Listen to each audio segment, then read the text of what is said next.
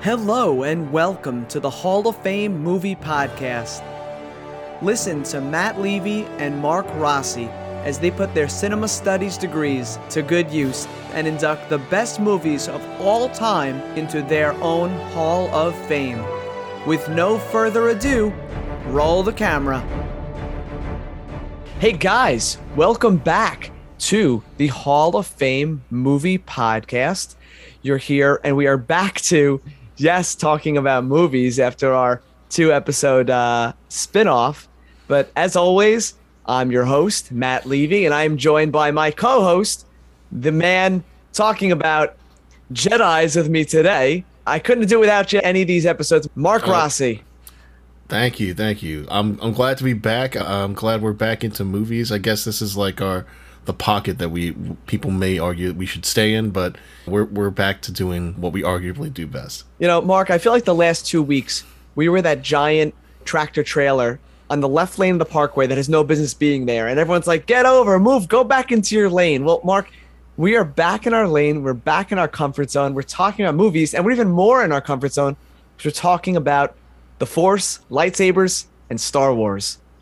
Yeah, it does feel like a comfort food for me whenever actually it's funny I led into it that way.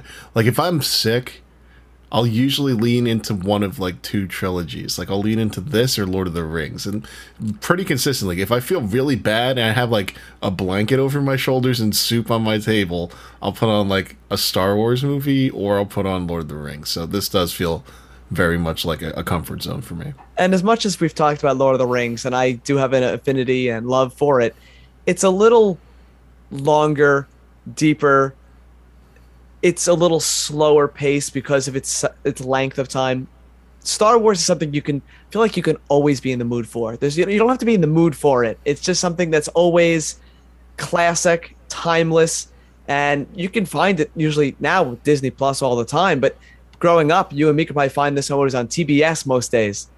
Yeah, it was always available. It was everywhere on all the cable networks. I think it even bled into like UPN and like some of the just regular broadcast stations on like their Saturday afternoon or Sunday afternoon movie that they would do. But there's something simpler about the original trilogy without like all of the lore that's been kind of conjured up in the decades since about being Force sensitive and the Force and all the different abilities you have to have with the Force and all the showy things you have to do with the Force to prove that you're Force sensitive.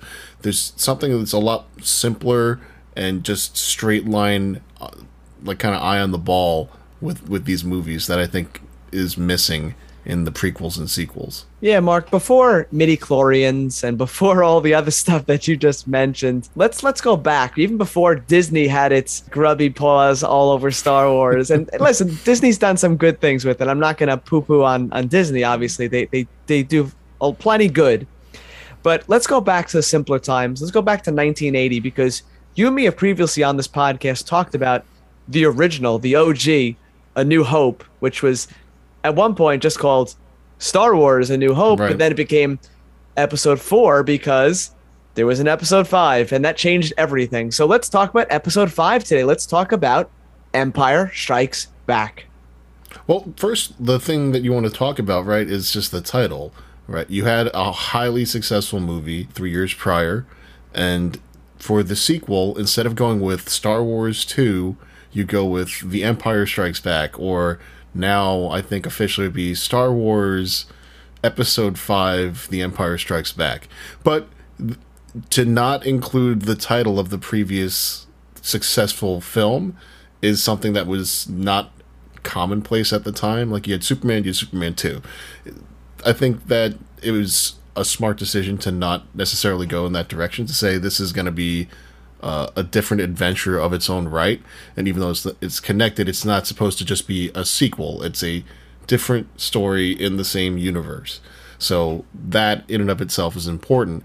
But most of the criticism that I've had with the prequel trilogy and, well, specifically the prequel trilogy, is that George Lucas didn't have anyone that would say no to him the entire time. And this film, as it's become kind of the gold standard for the Star Wars series, is kind of just a lesson in collaboration and delegation, right? After doing Star Wars and kind of being overwhelmed by the amount of things and amount of hats he had to wear, George Lucas, for this movie, to his credit, decided, okay, I'm going to kind of just delegate this out, and I'm going to just focus on what I can do. Like, I can make the effects better. I can work on building that out and making that portion of the film as good as possible. But I'm going to delegate the screenplay out to people that I trust, and I'm going to delegate the directing out to someone that I trust. Yeah, and I think that really paid off here. Well, like you said, to his credit, knowing when to step back, but I think part of it, they said, was his health. I think they said that the stress and the burden of being the all-knowledgeable of the Star Wars universe was a lot for him. So yeah, bringing on producers and writers and, like you said, directors, what this did, like you said, as a collaboration, is when anytime they had a question about the Star Wars universe or he had an idea, they would sit in a room and bounce these ideas and say, does this make sense? Explain how this makes sense. And it makes some of these themes and tones and scenes work better than, like you said, some of the prequels where it's sort of like a dictator, or some of the sequels that I think paid too much to fan service. This was not fan service. This was probably the opposite. Star Wars: A New Hope and Return of the Jedi were more fan service than Empire. Empire, when it first came out, this movie actually tore critics and tore fans because they didn't have a Return of the Jedi. They didn't know there was a happy ending coming. This was a darker, more mature tone, and it was a cliffhanger ending. So you're right. This was a bold sequel, and not only the title, like you said before, which I'm so glad you brought that up. This is not Star Wars Episode 2 or Star Wars 2, like Terminator 2, Back to the Future 2.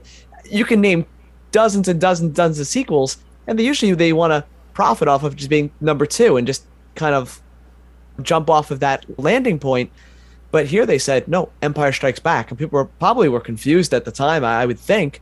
But there's so much bold, like you said there, in George Lucas saying, I'm not directing this. Yeah, and I think it's something that the elder George Lucas could have really taken a lesson from his younger self in kind of a flip on how he usually imagined things, that we get older and wiser. But I think having I wouldn't say foresight necessarily, but having the self-awareness that, okay, I was overwhelmed with the amount of things that I had to do, and sometimes there's going to be questions that come up that every idea that I have isn't going to be great. And having people that he trusted too, obviously, was important, right? He picked Lawrence Kasdan, he picked Irvin Kershner, and they would collaborate together on different ideas and kind of hash it out. I think that's such an important process. Like, if we talk about, I'm going to just like swing to a completely different subject briefly. If we talk about like musicals like Hamilton, people talk about Lin-Manuel Miranda because he wrote the score and he starred in it. But part of that also was a collaborative process with his director Tommy Kail, and also with his like choreographer and with his orchestrator. So having that collaborative process, even if you're the central creative mind behind it, is really important, because you need to have people that are that can say no, but also that you'll listen to the no on. So I think that's what really makes this movie work, is that there are things that worked really well in Star Wars that they deviated from to create something new. Like, it's very easy to follow that same type of formula. I mean, if we're being fair about it, and I like the movie, The Force Awakens is essentially the same exact plot and formula as A New Hope.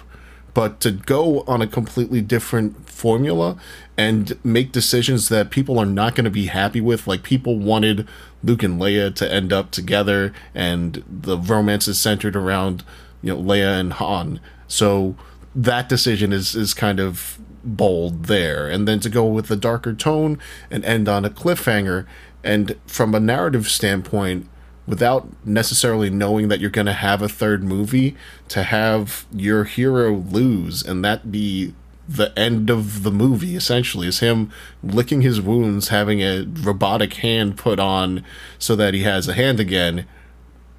It's very different from how you felt at the end of Star Wars. So a lot of credit to him for going in a different direction and finding people that you trust so that you can be like, okay, my idea maybe isn't the greatest. Let's hash this out. Yeah, I agree with all what you said there, Mark. And one thing I would add to that, I would say he was scared. because he had such success with the first Star Wars that, listen, he made a lot of money on the first Star Wars movie, but he was not nearly as rich as he'd become later on. So I think at this point, if he failed with Empire Strikes Back, he put a lot of money into it as well, he might not be as rich as he is today if this movie stunk.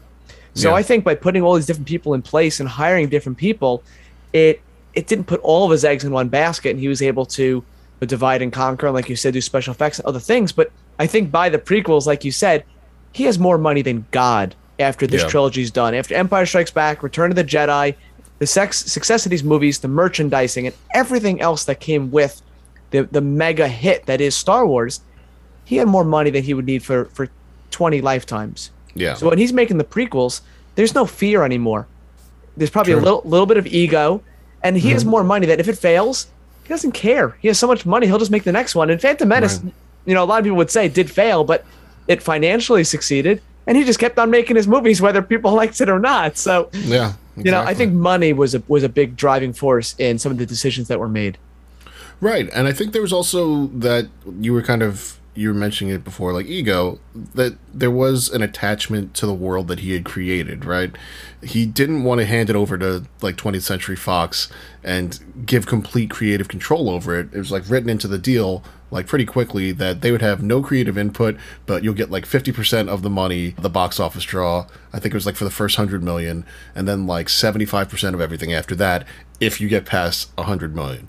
Which I know for modern audiences is kind of hard to like imagine a movie of this scale wouldn't make that much money, but this was 1980. I think 10% of films made it to that point, or less than that at that time. So this was a big gamble. Right. So there were multiple things that he did that were brilliant. Obviously, with Star Wars, securing all the merchandising rights has made him a fortune. But also having the guts kind of to be like, I'm not sure if I don't want to give this over to Fox. I'm going to hold on to it. We're going to have full creative control, and you're going to get this amount of money. Really kind of secured the direction that it would go for the rest of the trilogy itself there, but also secured him this kind of intellectual property going forward. So 2 huge decisions that he made during the original trilogy time that paid off, both I think obviously from a monetary standpoint, but also from a creative standpoint, really paid off too. Yeah, I agree. And Mark, I'm going to hit you with a kind of a straightforward question here. And when we talk about movies and sequels, a lot of times it's harder to make a sequel better. I think people jump at Dark Knight quickly. They say that's definitely a better film than the Batman Begins. But it is pretty rare. I mean, some people like Aliens better than Alien, but I don't particularly think it's the better film. I think it's still a competent but very different film. Terminator 2, I think people would say, is better than the original Terminator, but again, a very different film. Right. Would you say this is, and a lot of people would, is this a better film than the original Star Wars? Yes, it is. There's like, I'll just say yes, full stop, and then we'll just extrapolate on it. It's a better film. It executes everything better. The special effects are better. The script is tighter. There are more mature themes. It's diving into kind of like dealing with the loss of Ben emotionally for Luke, and also the attachment of Luke with his friends versus the completing what he had been sent there to do by Obi-Wan. It's definitely a better film, and it's hard, I think, especially because this is a movie that was created immediately after. When you talk about Terminator 2 wasn't a wild success like we've covered on this podcast initially. By the time you got to Terminator 2, years and years have gone by, so you've had time to shape it as you needed. Yeah, I think it was, 7 or 8 years, I believe? Like 84 to 92 later. Or something like that. So you had a lot of time. This one, the studio is breathing down their neck. They're like, you have a success. We need you to get this done. Yeah, this came out, 2.5 to 3 years later, I think it was? 3 years later. Yeah. And they had an original draft by Lee Brackett, that the first draft, and then she unfortunately passed away. So he had to write the second draft himself, even though he didn't want to, before bringing on Lawrence Kasdan from Raiders of the Lost Ark to kind of like fine-tune it and change it into the final draft that they ended up doing. This is with the studio breathing down his neck. So the closest equivalent that we've discussed there would be Batman Begins and then The Dark Knight. But even though Batman Begins was a relative success, it wasn't the runaway success that this was. It wasn't like Warner Bros. Like, okay, we have to get this out next year. They're like, we want to get it out quickly, but you're going to do what you will have to do. This one is like, get it out now. We need to capitalize on the success. Who knows if the iron's going to stay as hot as it is right now? So for this movie to end up being the gold standard both for this Skywalker saga as well as sequels in general is really an accomplishment. I agree with everything you said about this film. And my one pushback would be, and I think I agree with you, it's better filmmaking, better narrative, better scene structure. It has all that. My one complaint anytime someone says this is the best film, I don't think it is a complete narrative. I think this is part of a story.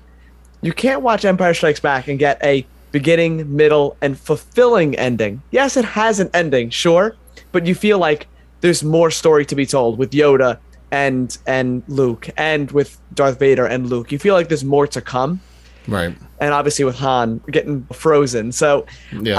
I think this is, I agree with you, in most every single way, this is a better film, but I don't think it's a complete narrative. I think that's a fair argument to make. But I think another thing that's great about these, like, this movie is just over 2 hours long. So they kind of like hum along a lot more. There's a lot less of the bloat that I've seen recently, where we have like an extra 10 to 20 minutes that we don't need.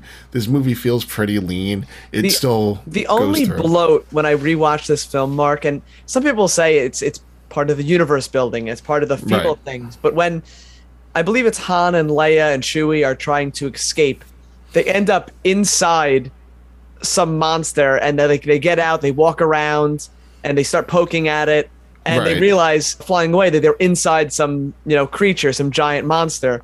Right. And I thought, I'm like, is this necessary? But I think it's part of world building and universe building and understanding. It's a little bit of expanding a B plot to have like an escape.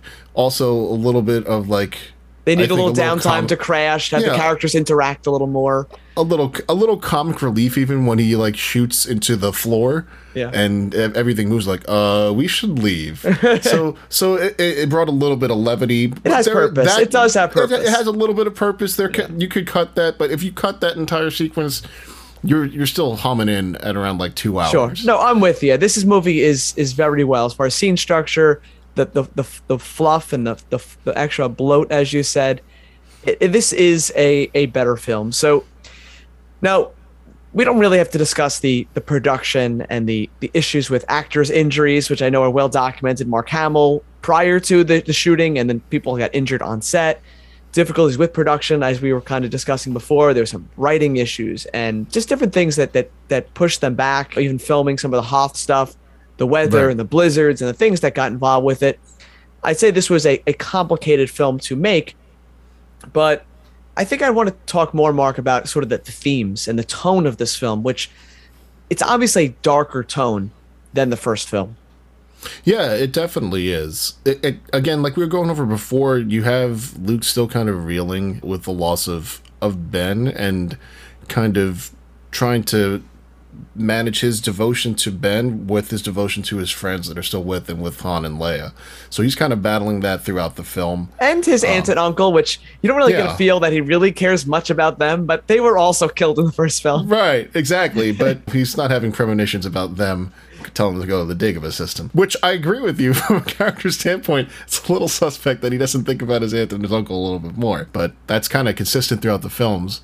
His daddy Darth is who he ends up kind of seeing with Ben and Yoda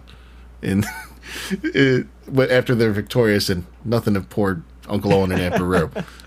But yeah, he's dealing with that loss and trying to weigh the devotion to his fallen mentor versus his friends that are still there, his duty to become the Jedi that they need versus being the reliable friend as part of the rebellion as it is right now, as the battle is currently going on. And then you also have Han and Leia dealing with their feelings for each other, but also Han dealing with, well, kind of his past sins coming back to haunt him. Yeah, there's a lot there. And I think also it's exploring more of the Star Wars universe as well as the themes. So you got these themes. You know, you finally get this daddy issues with Luke, which Right. we find out about. Which, Mark, I got a question for you. I've read reports that George Lucas had planned it from the beginning, and some say that it was written for the second film that Darth was going to be his father. And when you rewatch Star Wars New Hope and you watch it under a close lens, does it feel like they thought Darth was going to be the father all along? If I'm being honest, no, I don't think so. I think when you listen to the scene between Luke and Obi-Wan towards the beginning, and when he's talking about Darth Vader, and he says that, I believe he says he killed your father, or I forgot exactly what he said. He betrayed and murdered your father, I think, or something like that. But it doesn't sound like George Lucas was thinking with that dialogue that it's so clever and it's so ahead that he's thinking, well, he technically, Darth Vader took over for Anakin Skywalker by murder. Not really. So I agree with you. I think this was a plot twist they wrote into the second one, and it works. Obviously, to this day, people hang their hat on that. But yeah, there's those are the mature themes we're dealing with between the characters, and then, as I said, there's universe exploring. There's exploring more of the Star Wars lore. We're going to more planets, more places, and I think they also explore a little more romance than you get in the first film. Yeah, they definitely do, and it helps to have like a deft hand that can kind of write it. Again, I'm going to crap on George Lucas, but I'm giving him credit at the same time. George Lucas has done incredible things for the industry as far as lighting and sound. He created the universe itself there. He created a fantastic first film, right? There's no arguing against.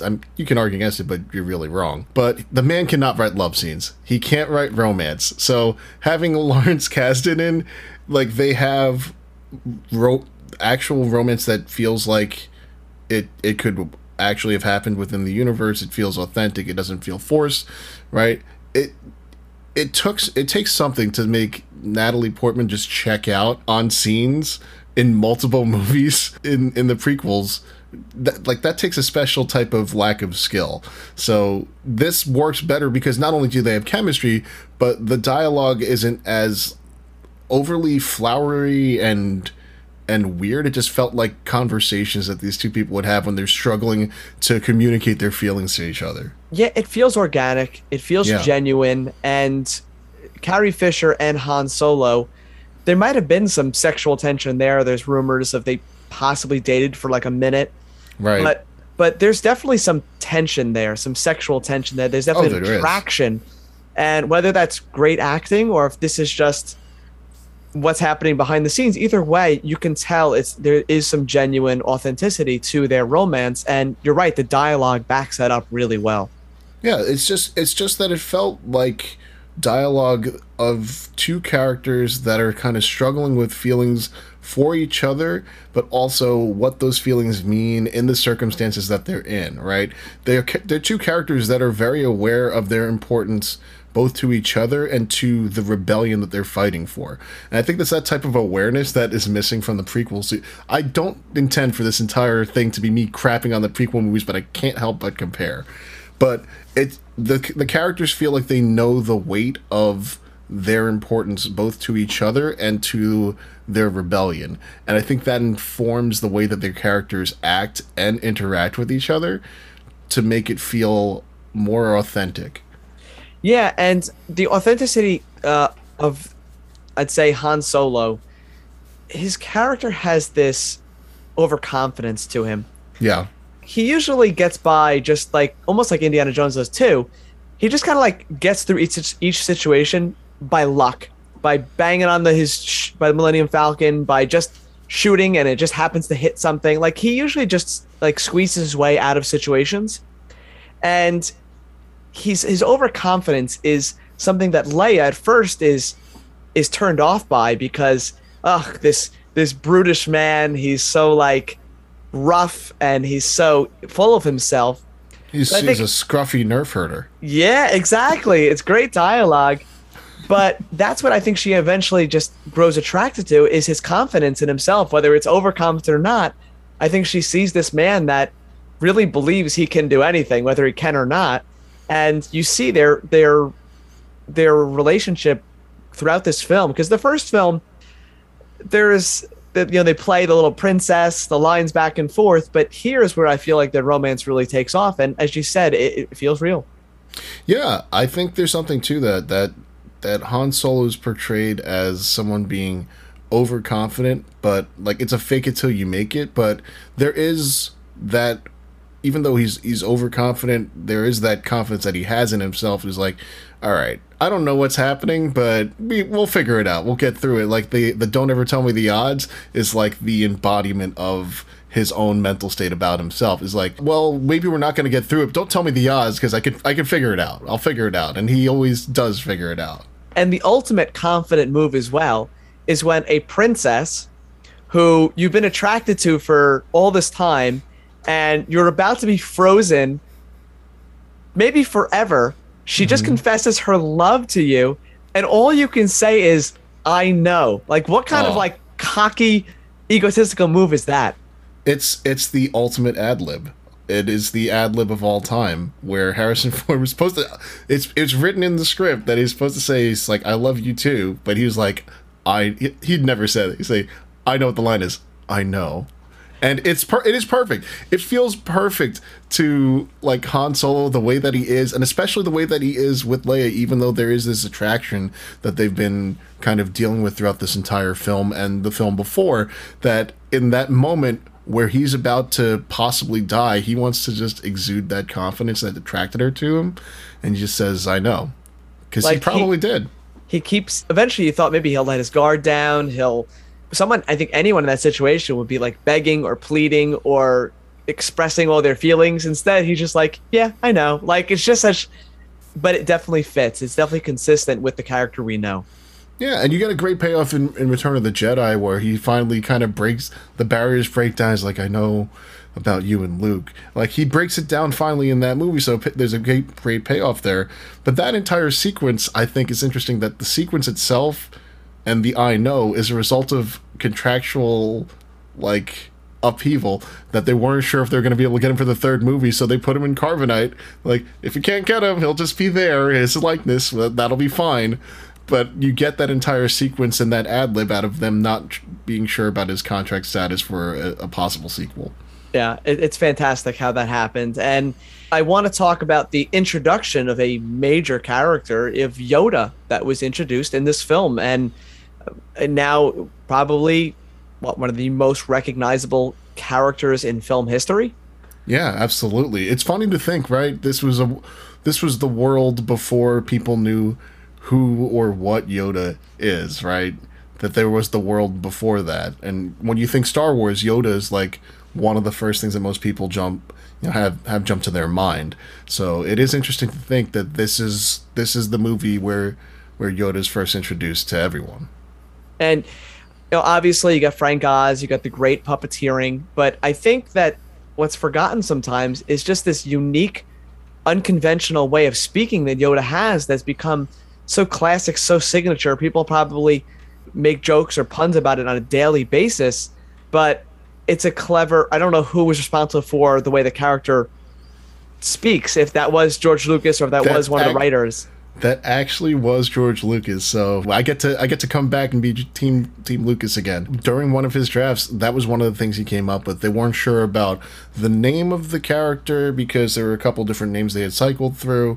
They weren't sure about the look of the character because originally Yoda was going to be more frog-like, but he developed, I think it was like the third or fourth draft, this like very particular pattern of speech for Yoda. So that was actually fully George Lucas even before he kind of started collaborating with Lawrence Kasdan. So credit Lucas, to George Lucas. We give you credit when you deserve it, George. We'll bash things we don't like, but you have to celebrate the things they do right, and this is definitely one of them. What I think the character of Yoda was important to show in the Star Wars universe was that power is not based on how big or strong someone is, that it showed that you can't judge someone by their appearances.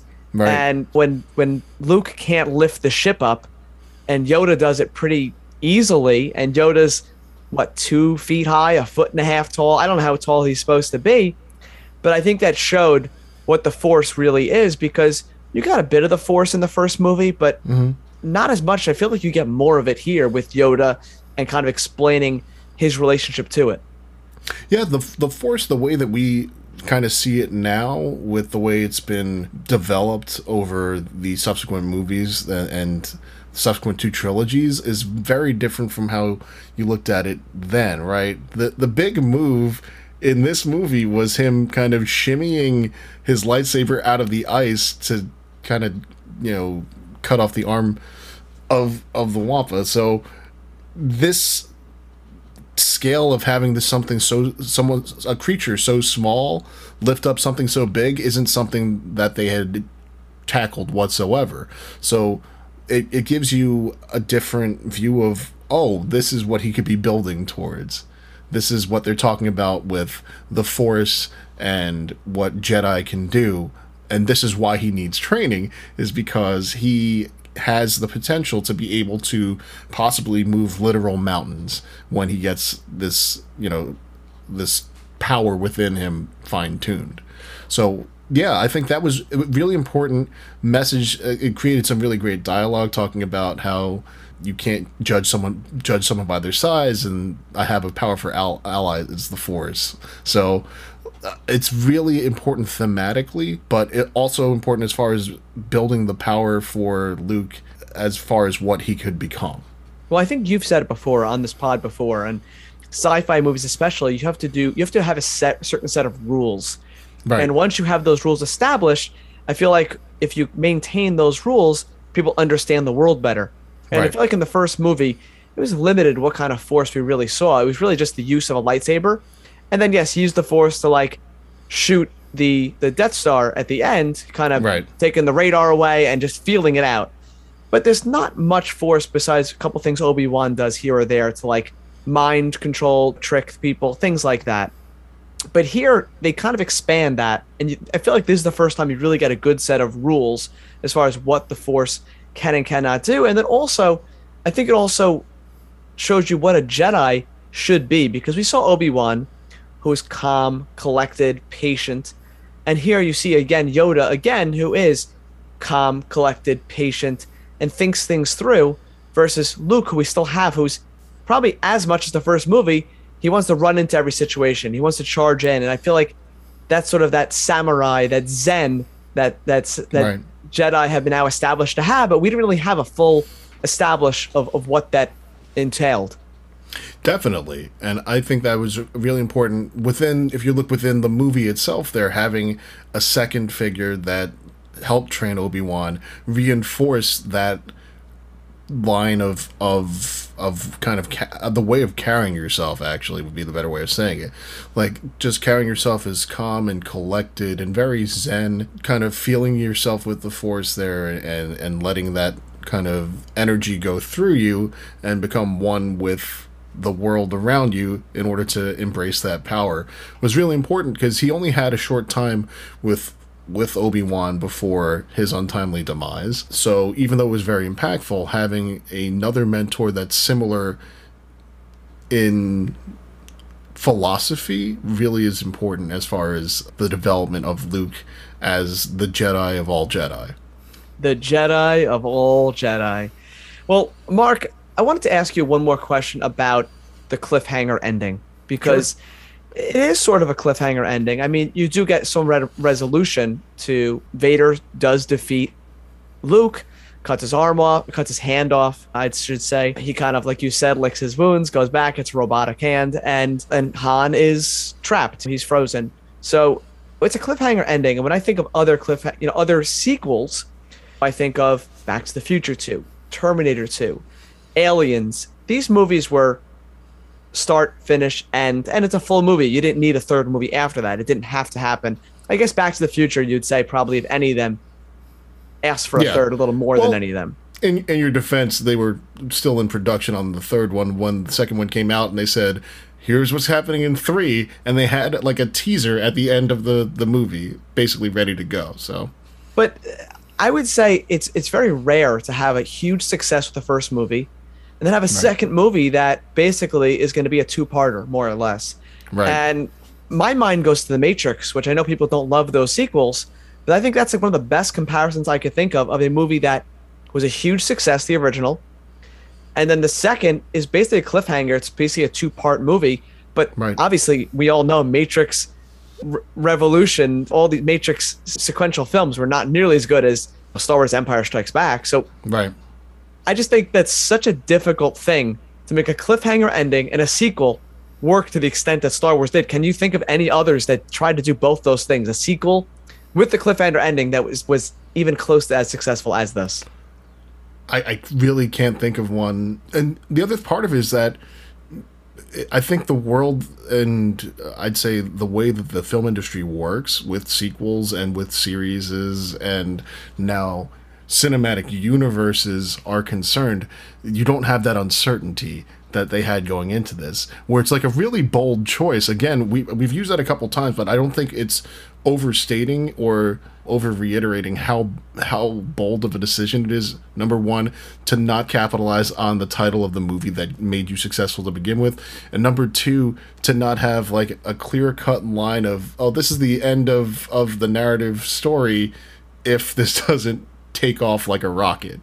So yeah, it's I can't think of anything offhand. The closest one would be like The Dark Knight, because The Dark Knight, you do have the Joker literally suspended in the air, and he's talking about how they could go on like this forever. And Batman's getting chased at the end as well. Right, and he's being chased off. Yeah. That would be like the closest one, but even as that happened, you're like, there's no way they're not going to finish this off here.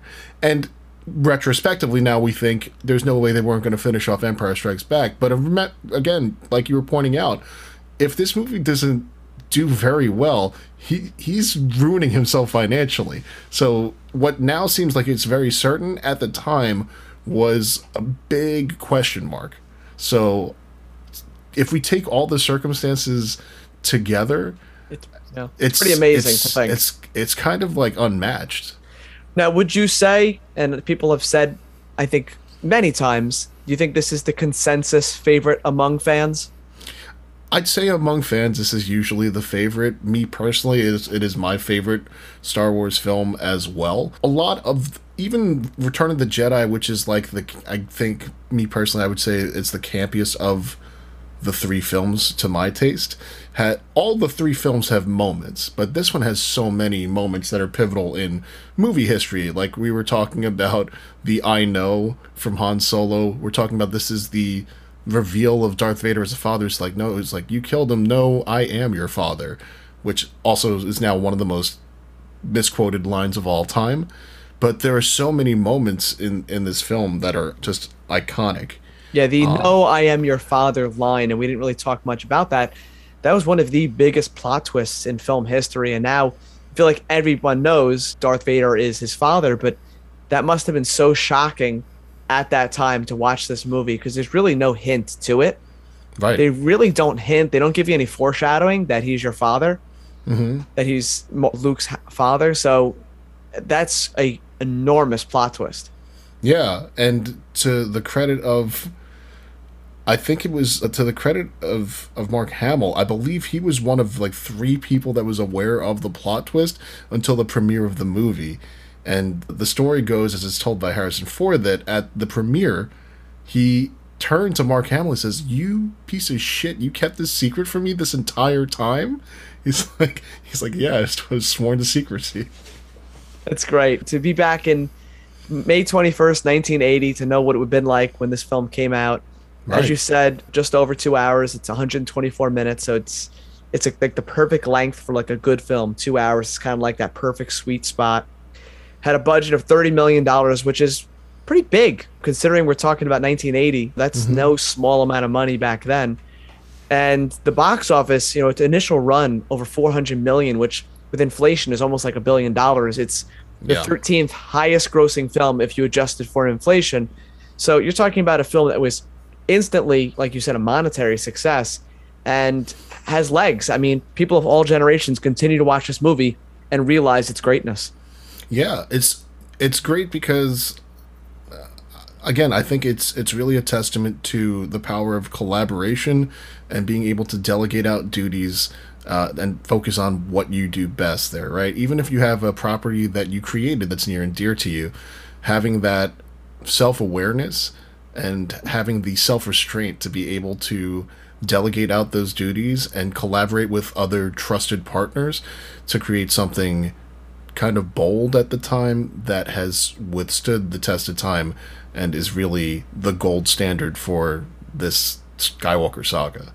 And I think that's something we've discussed many times on this podcast. This is another running theme. It's just great collaborations. I think we've talked about, I think, Lion King or Aladdin and the collaborations of the music and some of the songwriting and the teams that made those movies, and other collaborations we've seen of certain directors and cinematographers that kind of understand each other, and certain, we haven't talked about the music here whatsoever, Mark, but sometimes I was just thinking about that right now. The great musical scores when you think of the Elfmans and the John Williams of the world and the collaborations they have with great directors, that's what greatness happens, I think, is when a team comes together to make something. And Mark, the music doesn't get more, I'd say, more, classic, well-known than Empire Strikes Back. There's a couple of hits here that were not in the original. Right. Yeah, if we talk about collaborations and talk about the long-lasting impact of one movie, John Williams obviously is one of the most iconic film score composers of all time, but this is the movie that created the Imperial March, Darth Vader's theme, which is used not only in the context of the Star Wars universe, but is now a staple in sports and just media in general. As New Yorkers, if you go to Yankee Stadium, you'll hear the Imperial theme. Like, every single time you go there, you hear the march. So it's become kind of ingrained in all different parts of culture that you wouldn't have anticipated it would have been. Yeah, I'd say the Imperial March is now, I'd say, as significant as the Star Wars theme itself. Yeah, which is amazing to think about. Which is incredible to think about. So, yeah, I'm glad we got a chance to talk about the music a little bit. We didn't talk about, obviously, the plot. I think most people know the plot. We just kind of brought up some of the key and memorable moments. Obviously, you have the full cast back, which we haven't talked about, like 3PO and R2-D2 and Chewie, and the whole crew is back from the original. And I think that's one of the other, successes of this film is, again, you have an ensemble. It really is. You got a group of 7 or 8 memorable characters, and they are fully formed characters from the original that are back. And these are your buddies that you get to hang out for another 2 hours with. Yeah, and then you have the introduction of Billy Dee as Lando Calrissian, one of the iconic characters of original trilogy. But I think what was great, about the way that they built this movie also is that they went to completely different types of worlds, right? You start off on Hoth. You start off on an ice planet when the overwhelming theme for the previous movie was Tatooine. Tatooine. Yeah. You're thinking about deserts. And then you go into the Dagobah system, and it's all swampy and jungly. Swamp. Yeah. Right. You have the swamp, and then you have the Cloud City. City in the clouds. Exactly. Yeah. Go to all these different types of places. And again, you could have really stuck with, okay, we'll go to something similar to, but not Tatooine. But they went with completely different feel for this movie because of the different types of planets that they went to. And when you're talking about the scope of your universe being the universe and traveling at the speed of light between different systems as possible, obviously you're going to have all different types of planets. So I think that was also really smart to go to all these different types of settings for this movie instead of sticking with what you kind of established in film 1. Yeah, you brought up some great things again, Mark. I think the prequels and the sequels, I think they fall on nostalgia too much. They always want to go back to Tatooine. They always want to go back to Coruscant. They always want to go back to places that people think are significant and have seen before, because they say, oh, this is Star Wars. If I show this to people, they'll think, oh, that's Star Wars. But right. I think the magic, like you said, of this movie is showing you new places you've never been to before. And Return of the Jedi does that again, where they bring you to, was it Endor? What's the, what is the system? Is it called Endor? Yeah, it's Endor. Endor. So the moon of Endor. Yeah, which was also, we hadn't seen anything like that in Star Wars yet. So it was cool to see, again, a different locale. So that's great. And then I'm so happy you brought up Lando. I feel like no one says cool in the Star Wars universe like Lando. And Carrie Fisher had said in an interview that he didn't always know his lines on set and this and that. But whatever. Lando's great. Billy Dee, he's great. He's just a signature role now that you kind of get a feeling as soon as him and Han see each other that there's history, There's a relationship there. Yep. And his character is like alive, Lando. There's just something lively about his character. They said that when they first had the script written, he would be like some guy, selling something in Mississippi, just kind of like with charm, but that southern charm to him. Oh, he definitely has that charm for sure. He's very charming, Lando. So one of my absolute favorite characters, and yeah, he's also introduced in this movie. Well, he's the only character that calls Han Solo Han. If you think about it, like that's how close they are. Is like we need to give Han, old buddy, some more time. And his other signature quote, which is a lot of quotes in this movie. He says, "This deal's getting worse and worse all the time." And I just love that because I think back to Robot Chicken. There's a great sketch in Robot Chicken with that. But the last character, Mark, that I want to bring up that is a fan favorite, but he doesn't really do much, is Boba Fett. Oh, I have strong feelings about Boba Fett. Yeah, this will be, I guess, the hot take that continues to follow me wherever I go. Not a fan of Boba Fett. And I know that, people have kept up with Star Wars and watched Mandalorian Season 2 are like, but did you see what Boba Fett does in Mandalorian Season 2? Yeah, it took 40 years for them to finally make him as cool in canon as people had created in their mind in fan fiction. But in the original movies, he's useless. Yeah, he is a bounty hunter that is terrible at his job and probably should have died in a Sarlacc.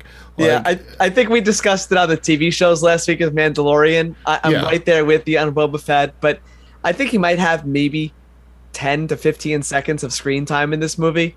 Yeah. And somehow he had all this lore behind him from like the 7 images you see of him on screen. He looks really cool. He has a really cool outfit. He's still useless. I'm gonna hold on to this for a long time, even when they inevitably continue with the Boba Fett mini-series or whatever it is that they're gonna create and continue to make him a cool character, and people will be telling me, see, he is cool. And it did take 40 years, yeah. Right, it'll be like people being like, you see how cool the Polka Dot Man is? Yeah, I mean, it took until a movie in 2020 to make Polka Dot Man cool. It doesn't mean you were right for decades, it means you're right now. It is a good take, Mark. I'm with you on that. I think it's a very fair take. So yeah, 1980, Empire Strikes Back. I mean, there's not much you can say about this film that hasn't been said. I'm sure a lot of what we said today has been talked about before, but this movie is obviously fully deserving a spot. I knew once we talked about New Hope, we'd be talking about Empire Strikes Back one day. It just made sense to talk about them sequentially. Yeah, it definitely does. I mean, you can't understate the impact that this film had. And again, it's for it to be a sequel that arguably, and in most fans' minds, it wouldn't even be arguably, but I'll just say for the sake of being fair, arguably it is the best movie of the trilogy. And now, if we think about the 9 movies, is probably the best of the 9 is remarkable, because the amount of pressure that you had for this movie to be successful might not be paralleled by any of the other movies, with the exception of maybe the final movie of the 9, where there's the pressure of landing the entire thing. But other than that, you have an unexpected success, and then this is the movie that immediately has to come after it. It's like, you have to make something that's going to market all of that success and turn this into something that's going to be bigger than the first one was. Yeah, there's a huge amount of pressure. They did all that. And Mark, we failed to mention as well, this introduced the Emperor, which was supposed to be like the great villain, the one person that Vader even feared. And you could say, I'd say he's a successful character. I mean, he's not as tremendous as Vader or as impactful on the series as Vader, but Emperor is a classic villain. He is a great character in the series, and he's introduced here as well. Right, and which some people don't realize, it's the same actor, Ian McDiarmid, from this movie in 1980 through The Rise of Skywalker. So kudos to him. Yeah, I love that. That was one of the great trivias when I saw the prequel films and they said it was the same actor. I said, how is that possible? He's got to be like 90, but he was on the younger side. It was makeup back in the day, so it was really cool that happened. Yeah, thank God for prosthetics and practical effects, and aging someone up there in this particular role, so that we were able to have that type of continuity all the way through to the end. Yeah. So once again, Mark, we are completed our conversation of Star Wars Empire Strikes Back from 1980. I'd probably, as you said, the arguably, but also clear consensus, probably favorite film of Star Wars fans. And I got a feeling we'll probably talk about one more Star Wars film because it probably is still good enough to reach the Hall of Fame. So I think if the fans bear with us, I think we'll probably end up talking about that one day. Yeah, I'm sure we'll end up circling back to the Star Wars universe at some point. And who knows, if we're on long enough, they might come up with another property that we think is good enough for immediate induction. Yeah, that's fair. That is absolutely fair. So, Mark, I want to thank you, as always, for joining us here on the Hall of Fame movie podcast, where we usually talk just about movies, but the last few weeks were TVs, but we're back talking about movies again today. So thank you, Mark, for joining me, as always. It is a pleasure as always, but it is especially a pleasure when we're talking about a movie like Empire Strikes Back. It does make it that much more fun. You are right. So, Mark, where can people find you on the internet? You can find me at Twitch at twitch.tv/Ursus Fidelis, or on social media at Instagram.com or Twitter.com/Ursus Fidelis TV. Great. And guys, do check out our back catalog. We are coming very close to a year of making this show, and we're having a lot of fun talking about some great movies, but there's been some great already down the pipeline that we did, and some great down the pipeline coming forward. So keep tuning in, leave some reviews, leave some ratings, and watch some good movies. There's some good stuff. We're into November now, so please check out all the good content that's out there. Yeah, check out the content that's out there now, and also obviously the great movies that have influence those movies there as well. Yeah, November is one of those months I love going back. I feel like it's like Star Wars month, Harry Potter month, Lord of the Rings month, because this is a time of year where you want to watch those classics. I don't know why. Yeah, I don't know, but I'm right there with you. Yeah. So thank you guys. Enjoy your week, and we will see you guys next time. Later. From Mark and Matt, thank you for listening to the Hall of Fame Movie Podcast. Check us out on Instagram at Hall of Fame Pod, or email us at thehalloffamepod@gmail.com. Please leave us a review and be sure to tune in next time.